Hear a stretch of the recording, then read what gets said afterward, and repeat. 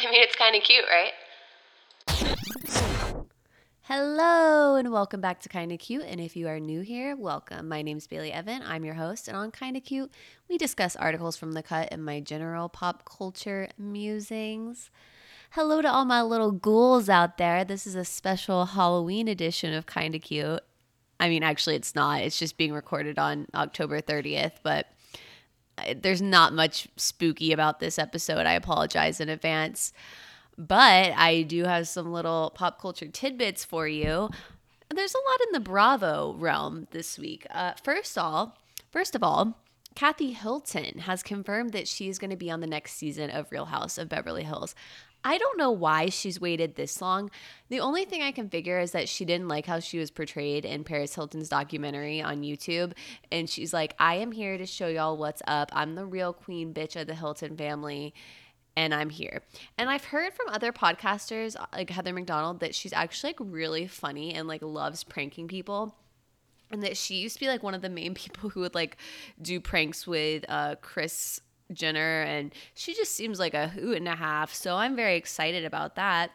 Speaking of witches, a little witches review for you. So I told you guys a couple weeks ago that I was super excited for the remake of The Witches to come out. I think at the time when I was talking about it, I thought it was a TV show.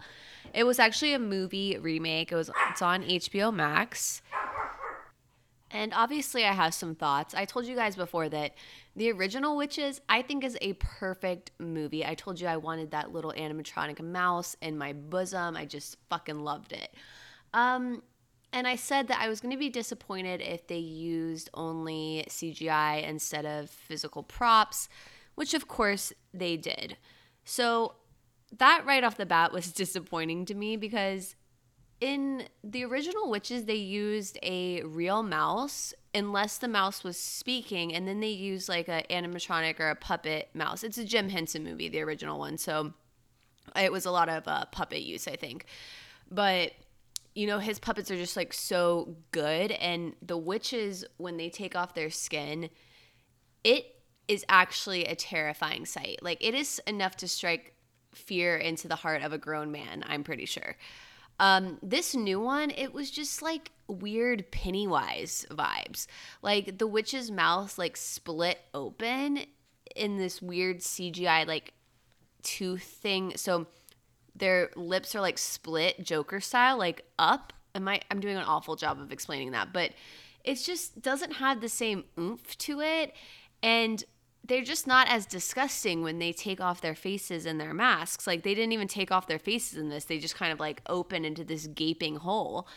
And the mice were cute CGIs, but I'm like, why couldn't you have used real mice at all? Like, in the original one, they had that mice freaking carrying the 86 potion in its little tail and running up. I'm like, that is legit. Like, that is movie making right there. And so those are the things I didn't like about it. I do think it was interesting that they kind of did a twist on it and that they have it set in Alabama. The lead character is a little black boy. Octavia Spencer plays his grandma.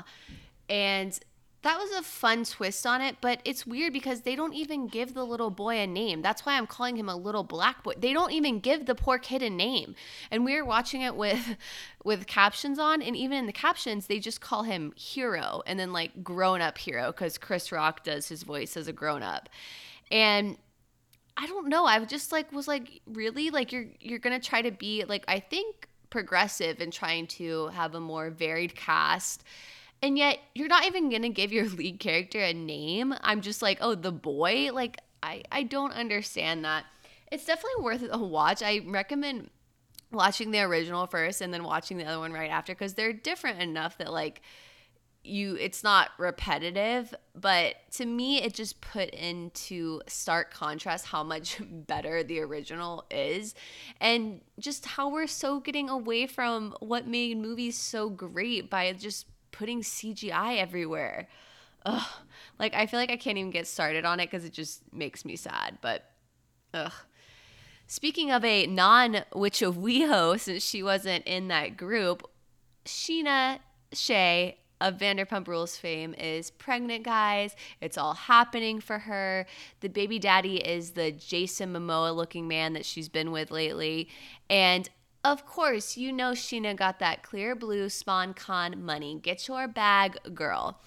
Can you imagine the weirdness of like taking a pregnancy test, finding out you're pregnant, and then either you or like your PR person just shooting off a little email to Clear Blue and being like, so I, Scheana, am pregnant, and I would like to stage a pregnancy reveal pic with Clear Blue. I'll feature it prominently. I'll, put hashtag ad in the caption. I would like $10K minimum. I mean, like the thought process of that. Like when other people are just probably like elated that they're pregnant, she's like, let me get that coin. I mean, honestly, I can only dream that that is in my future if I someday have a child. I mean, get your money to pay for that little rugrat. Please. Like, I'm manifesting this for myself. I want that Clear Blue SpawnCon money if I ever get pregnant. And even if I don't get pregnant, no, let's say I do get pregnant, but let's say I get pregnant by like a sperm bank without an actual baby daddy, like just a sperm donor baby daddy. I think that'd be a really progressive way to get that Clear Blue money. Be like, look, I've just made the decision to do this on my own. I'm a strong, independent woman. So I think I'm at least worth $15K a post. So that's, again, I'm just secreting that to happening. And, on that note, I want to white knight for Scheana for a second right here. I feel like people gave her so much shit for talking about how she was, freezing her eggs. And I think it really downplayed what a difficult process that is. And obviously I'm not speaking as someone who's been through it yet, but being that I'm 31 and about to be 32, I have definitely thought about the prospect of freezing my eggs because ideally I would like to do it sooner rather than later because it's when your fucking eggs are the freshest, sadly. And I'm one of those people who I don't even know for sure if I want to have kids. So it's this really scary thing of like, do I want to invest so much money into something I don't even know if I want, but at the same time, I don't want to have that robbed from me, like not even having the chance. And beyond the monetary issue with freezing your eggs, I think it's so physically demanding. I mean, you're having to give yourself hormone shots. You can't drink. It's basically like being pregnant while you're going through the fertility process that freezing your eggs entails. And there's not a lot of, I don't think it's really spoken about in this open discourse of people my age too often. And yeah, the fact that she got shit on for bringing it up when it was like clearly that was a huge life thing she was going through. And at the time she didn't have a boyfriend and she was making that choice for herself. So, I mean, I don't mean to get like so, poetic about Scheana Shay, but I really thought it was unfair that she was kind of portrayed as like, oh my God, can you believe she's talking about freezing her eggs to these guys she just met? But it's like, why isn't that something that we can talk about when it's such a big decision that people have to make? It's such a big monetary thing that people have to do. And it's a huge decision in a woman's life. Like, I don't know. I could go into that more, but again, I just commend Scheana for being open about it on TV because I don't think it's anything that people should have to be. I don't think fertility is something people should have to be ashamed about or secret about. And honestly, it's like I said, someone who's contemplated if that's something worth investing my time and energy and the pain that goes with it to do. I like seeing people going through that experience and normalizing it. All right, I'm moving on. More pregnant talk, though. Emrata is pregnant. She's a little bun in the oven. She still wearing super cute clothes. I'm like, oh my gosh, like how do people look so gorgeous when they're pregnant? It's not fair. I still think her husband is like heinous. So why she would procreate with that? I mean, she really must love him. Oh God, do I need to cut that part out? But yeah, best wishes to her. You guys know I shared the article she wrote for The Cut a few weeks ago, and I thought it was such a moving piece and so honest and vulnerable. Again, like Scheana Shay. So just a big, round of applause for those ladies. And another, couple bliss, ScarJo and Colin Jost got married over the weekend. And someone leaked a picture of like what their wedding invite looked like, and it was literally on a little note card and handwritten. And then I think this was on DeuxMoi, I saw it, and someone responded and was like, of course, this is so Harvard Lampoon of him, because he was on the Harvard Lampoon. And I'm just like, yeah, like that is something Colin Jost would do. Like send out a note card those note cards you used to study for when you were in high school. They're, a little 3x5. That's what their wedding invites were on. So I just thought that was sort of interesting.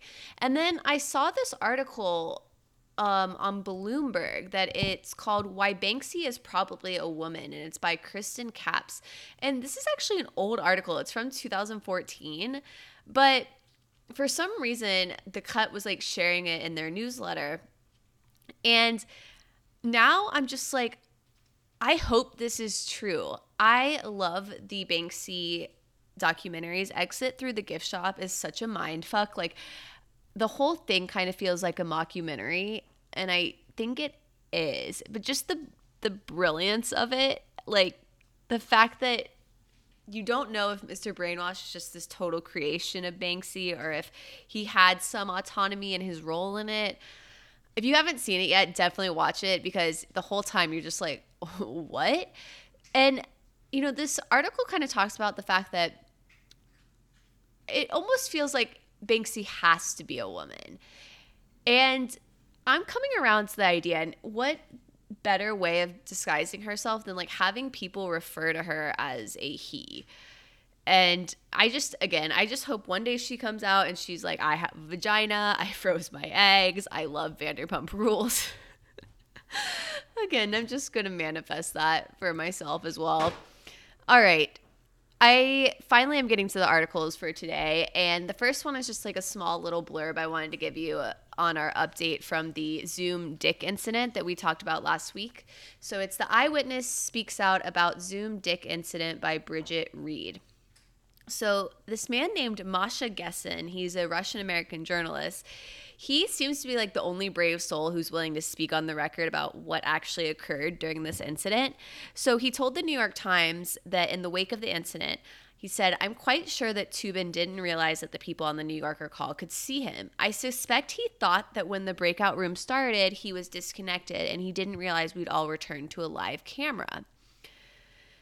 And I mean, is there anyone out there who thinks that he knew he was on camera? Like, I don't think he was just trying to be a pervert and get fired from his job. I think he was just so nonchalant about the whole thing that he actually didn't think he was on camera, which is just horrifying and awful. And I really feel like that could happen to anyone. Not the jacking off part, but just like not like realizing you're still on camera or like thinking you're on mute and you're not. That's really my biggest fear, is like not being on mute and like talking shit. But also, just in case anyone doesn't know, when you're in a Zoom and you send like what you think is a private message to someone else in the Zoom, the host can see it. So don't be thinking you're talking shit.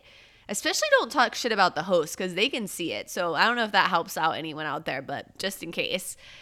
And then he gave another quote where he said, I don't know what I would less like to talk about, the Russian interference in American politics or last week's Zoom call. And doesn't that just wrap up the state of our country right now? So Sanjita did a whole article on DeuxMoi that I honestly think, since I've started following DeuxMoi, I have mentioned that Instagram account in every episode I've done. And I knew Sanjita was a fan, but this cements it for me. And in case I've done a really shite job of explaining that Instagram account, I thought this summed it up nicely. So it says, what kind of gossip can you find on DeuxMoi? And Sanjita writes, a variety. You'll find a lot of gossip about the Real Housewives, as well as self-proclaimed insiders describing unexpected secret celebrity hookups. A lot of people will just write in to say they saw a certain celebrity on the street, sometimes with an attached blurry photo for proof. People also detail alleged sexual or romantic encounters that they've had with the rich and the famous.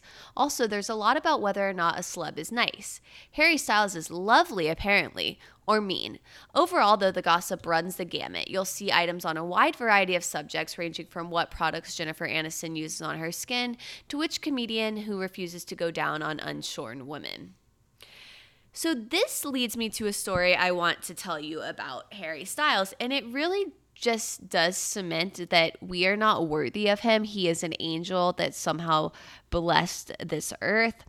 So Harry Styles' car broke down, and he went into this person's house because I guess the dad sees him, broken down, offers him to come inside, have a cup of tea. And so Harry leaves this note because apparently the dad's daughter is a huge fan, and he tells Harry this. And Harry leaves this. Theodora, my car broke down on your street, and your dad's friend kindly let me wait at your house with a cup of tea. I'm devastated that we missed each other. Looking forward to meeting you soon. Treat people with kindness. All my love, Harry. P.S. I fed the fish. Tell your dad get in touch. I'll see you. I can't. It's cut off, but literally, I think it's like I'll see you at a show. And there's a picture of Harry feeding this girl's fish. I mean, I can taste the pain of not being there when this happened. For the rest of this girl's life, she will be like, why wasn't I home when Harry Styles was chilling in my house? But it seems like she literally has a line to getting in touch with him. Harry is saying to tell your dad to get in touch. I mean, I've talked about manifesting a lot of things this episode, but there is nothing more that I would like to manifest than something like that happening to me. So universe, if you're feeling kind, just keep that in mind. And speaking of Sanjita, who wrote the article about Dumas, and last week I talked about how she gets to interview everyone cool. This week, she got to speak to Matthew McConaughey. Last week, we covered her article with Chris Messina, the best Chris. And before we get into this, I'm sure I've mentioned this story, but I actually saw Matthew McConaughey in the flesh, and it was at West Palm's opening of their Restoration Hardware. It's one of the ones that has a cafe. There's ones in New York, Chicago. And I guess Matthew is friends with the owner of Restoration Hardware. So he was at this party, but he was pretty heavily guarded. He had literal security guards, bodyguards standing around him. And it was very obvious that they were bodyguards. And my friend even tried to take a picture. She asked, Emily, shout out. You were like, can I get a picture? And Emily's the sweetest, cutest. It's very hard to say no to her, but these bodyguards were no. And I was approximately 15 mini lobster rolls deep. And let me tell you, I was taking every glass of champagne that whisked by me. This party was the best party I've ever been to in my life. It was so pretentious and over the top, but they had all you could eat caviar. There was a luge of vodka. It was free flowing rosé, champagne, baby lobster rolls, perfectly buttered, perfectly mayonnaise. I somehow conned, all of my friends got actual invites to this party through their work. I just conned them into bringing me as their plus one. And thank God I did, because if I had missed out on this party, I would still be sad about it. What? Can I talk about when I had to pick you up? Okay, sure. Get on the mic. As proof of how nice that this party was, Bailey called me to pick her up because she's like, I tried to try and get you in, but they're being all stick in the muds. And so I pick her up. She is borderline incoherent, and we drive all the way home. Bailey has taken her shoes off and put her feet out the window and is trying to lay on me as I'm driving. And I was like, get off me, I'm driving. And then the next morning she was like, oh, I'm so sorry about the night before. The party was just a little wild. But I think I was the only one getting that wild. I laid on like every single bed that was set up in that Restoration Harbor, which I think they frown upon. And poor Kenzie, like I was a nightmare. Like a total nightmare. And the fact that she didn't get to go to that party with me like pains me. Anyways, though, his wife was also there, Camila Alves McConaughey. And to this day, she is honestly one of the most strikingly beautiful women I have ever seen in my life. Like, just stunning perfection. Like, I wanted to stroke her face. But enough about me. So this article starts out with a Matthew story about the term reconnaissance, which before I read this I had never heard of. I don't even know if I'm saying it right, but it's spelled like Renaissance, so reconnaissance works for me. And he wanted it to signify his transition from rom-com Magic Mike Matthew to serious actor Matthew. And Sangeeta writes that he coined and created the term and fed it to an MTV reporter at a 2013 Sundance interview. And she says that this story that he's never shared is a footnote in his book Green Lights, which is his memoir that's coming out this week. So clearly he's doing like the press rounds for Green Lights. And she writes, reading it, you come across many of these anecdotes, which smell just slightly of bullshit, but not enough to distract you from the charm of the storyteller behind them. I mean, wow. I love the thought of Matthew reading this story and just being like, yeah, she got it. She gets it. She knows. Now, Sangeeta is also quite a fan of ejaculatory stories, is the vibe I'm getting.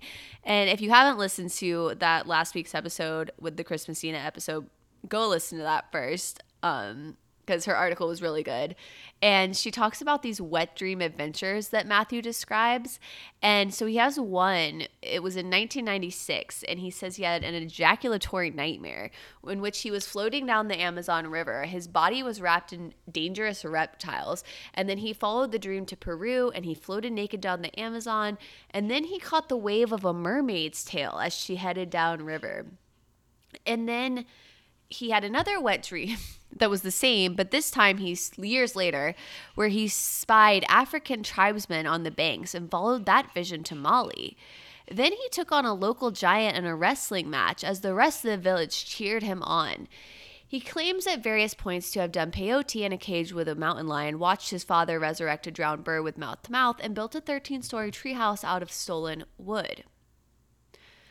I mean, what sort of drugs was this guy doing back in the day? Because this says addled brain to me.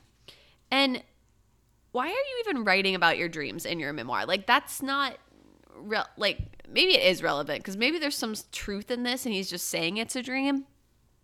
And then she describes that there was only 2 silences in their conversation that they had the whole time. And the first was when he got up to grab a cup of tea, and he filled that time with whistling. And in the other, he sang a nonsense ditty. Do-do, da-do, do-do, da-do. That's how she wrote it. That wasn't just my creative interpretation. Do-do, da-do, do-do, da-do. It's like the opening to Southern Charm. Also, did you guys see how Kate Hudson said that he wasn't a good kisser? And I just feel like that really tracks with this interview. But the cutest story from this is Sangeeta tells him that she's nervous, and he's like, that's the best thing you can do. Just let it out. Just say you're nervous, and it's a good release. And guys, I literally do this in the bathroom before I have to go to court or talk to someone. Honestly, like, my social anxiety knows no bounds. I mean, why do you think I have to liquor myself up for this podcast where I literally talk to myself? But this is also my new theory. Maybe Sangeeta has not agreed to come on Kinda Cute podcast because she is nervous. I'm going to tell myself that to make me feel better. Sangeeta, if you're listening, there's nothing to be nervous about. I guarantee my nervousness and social anxiety is worse than yours, even with my Lexapro. So don't be scared. But this story is also really cute, too. It says that he's at home in Austin with his 3 kids, his wife, and his 88-year-old mother, and they've been doing puzzles, and every night the family goes outside to look for shooting stars. And Matthew says it's a way to replace the catharsis of church, where he usually likes to have a good cry. You look up in the sky and you go, oh, I don't really matter. And in the I don't matter is when you realize everything matters, he says. So Wow. And I also love this story. He talks about when he was preparing to play Denton Van Zandt in Reign of Fire, which I've actually never seen. But he said he would wake up, have a double shot of tequila when he rose at sunrise. He would have 5 barefoot miles run across the West Texas desert and tackling sleeping bulls in a nearby ranch naked. And the ranch was named Locas Pelotas, which translates to crazy balls after he was caught doing this. I mean, that's iconic. I also kind of believe like after a few drinks, I can run better. Like that used to be my thing. Like when I was in New Hampshire and it was the winter and I was super drunk, I would like run back to my dorm sometimes because and I hate running. Like I literally there's not many things I hate more than running. But it was literally like the beer gave me wings. I felt like a Red Bull commercial. Like I would just run like the wind and I wouldn't even feel that winded, but I don't know if that's just because I was so diluted by the alcohol that I actually wasn't even running fast and it just felt like I was. Can anyone like corroborate this? Is it like a little easier to run when you've had a few shots? Like not too many, but just enough to have you feeling kind of like warm inside. Anyways, then not to make this really dark, but there's this list at the beginning of his book and two of the things he lists are these. He says, I was blackmailed into having sex for the first time when I was 15. I was certain I was going to hell for the premarital sex. Today, I'm merely certain that I hope that's not the case. And then he writes, I was molested by a man when I was 18 while knocked unconscious in the back of a van. And I mean, that's just so awful. And then Sangeeta thanks him for addressing it, noting that it's rare for men in Hollywood to discuss experiences of assault. And she says that he gives a deep breath and nods and says, good, yeah, even just talking with you right then, it was enjoyable to talk about it in that way. So not to leave that on like a dark note, but I was like, damn, that's profound. And also Sangeeta is a great interviewer and I almost just want to have her on here so she can give me some tips. But let's get into our legit shit of the day. So the other day I posted an Instagram story and my friend Anna said that my brows looked good and I had actually laminated them a few weeks ago because I am all about the at-home beauty treatments. I'll try anything once. And so I bought this brow lamination kit off Amazon. Of course, it's going to be linked in the legit shit section of the show notes. And it was about $42. And basically what brow lamination does is it's almost like a perming cream. And so it breaks down the bonds in your hairs and it makes them really pliable so then you can like make them stick where you want them to. And they kind of like stick up straight. And that's the gist of it. So my issues with it were after I did it, my hair felt pretty brittle. So it's not something I want to do all the time. And they give you an oil to put on it to help with that. But my hair just felt weird. So it smells like Nair when it's on. So if you've ever smelled Nair before, it's that really, really distinct smell, which is off-putting. And then the other issue is I think my brows are just so stubborn that a lot of them still, like, they just kind of go crazy directions even after I've laminated them. But I do think it helps if you're someone whose brows like mine, they kind of never want to lay straight. It's literally why a couple weeks ago I gave you like a glue recommendation, that hairstyling gel, because mine needs such strong hold to get them to stay in place. So, I mean, I'm here to tell you that it didn't like cause my brows to fall out. It didn't, do anything damaging. I would lay off on how often you do it. But if you want to try it once and just see if you like it, it's way cheaper to get this kit than to go get it professionally done. And on that same brow talk, right after I did that, I got the Anastasia Beverly Hills Micro Stroking Detailing Brow Pen.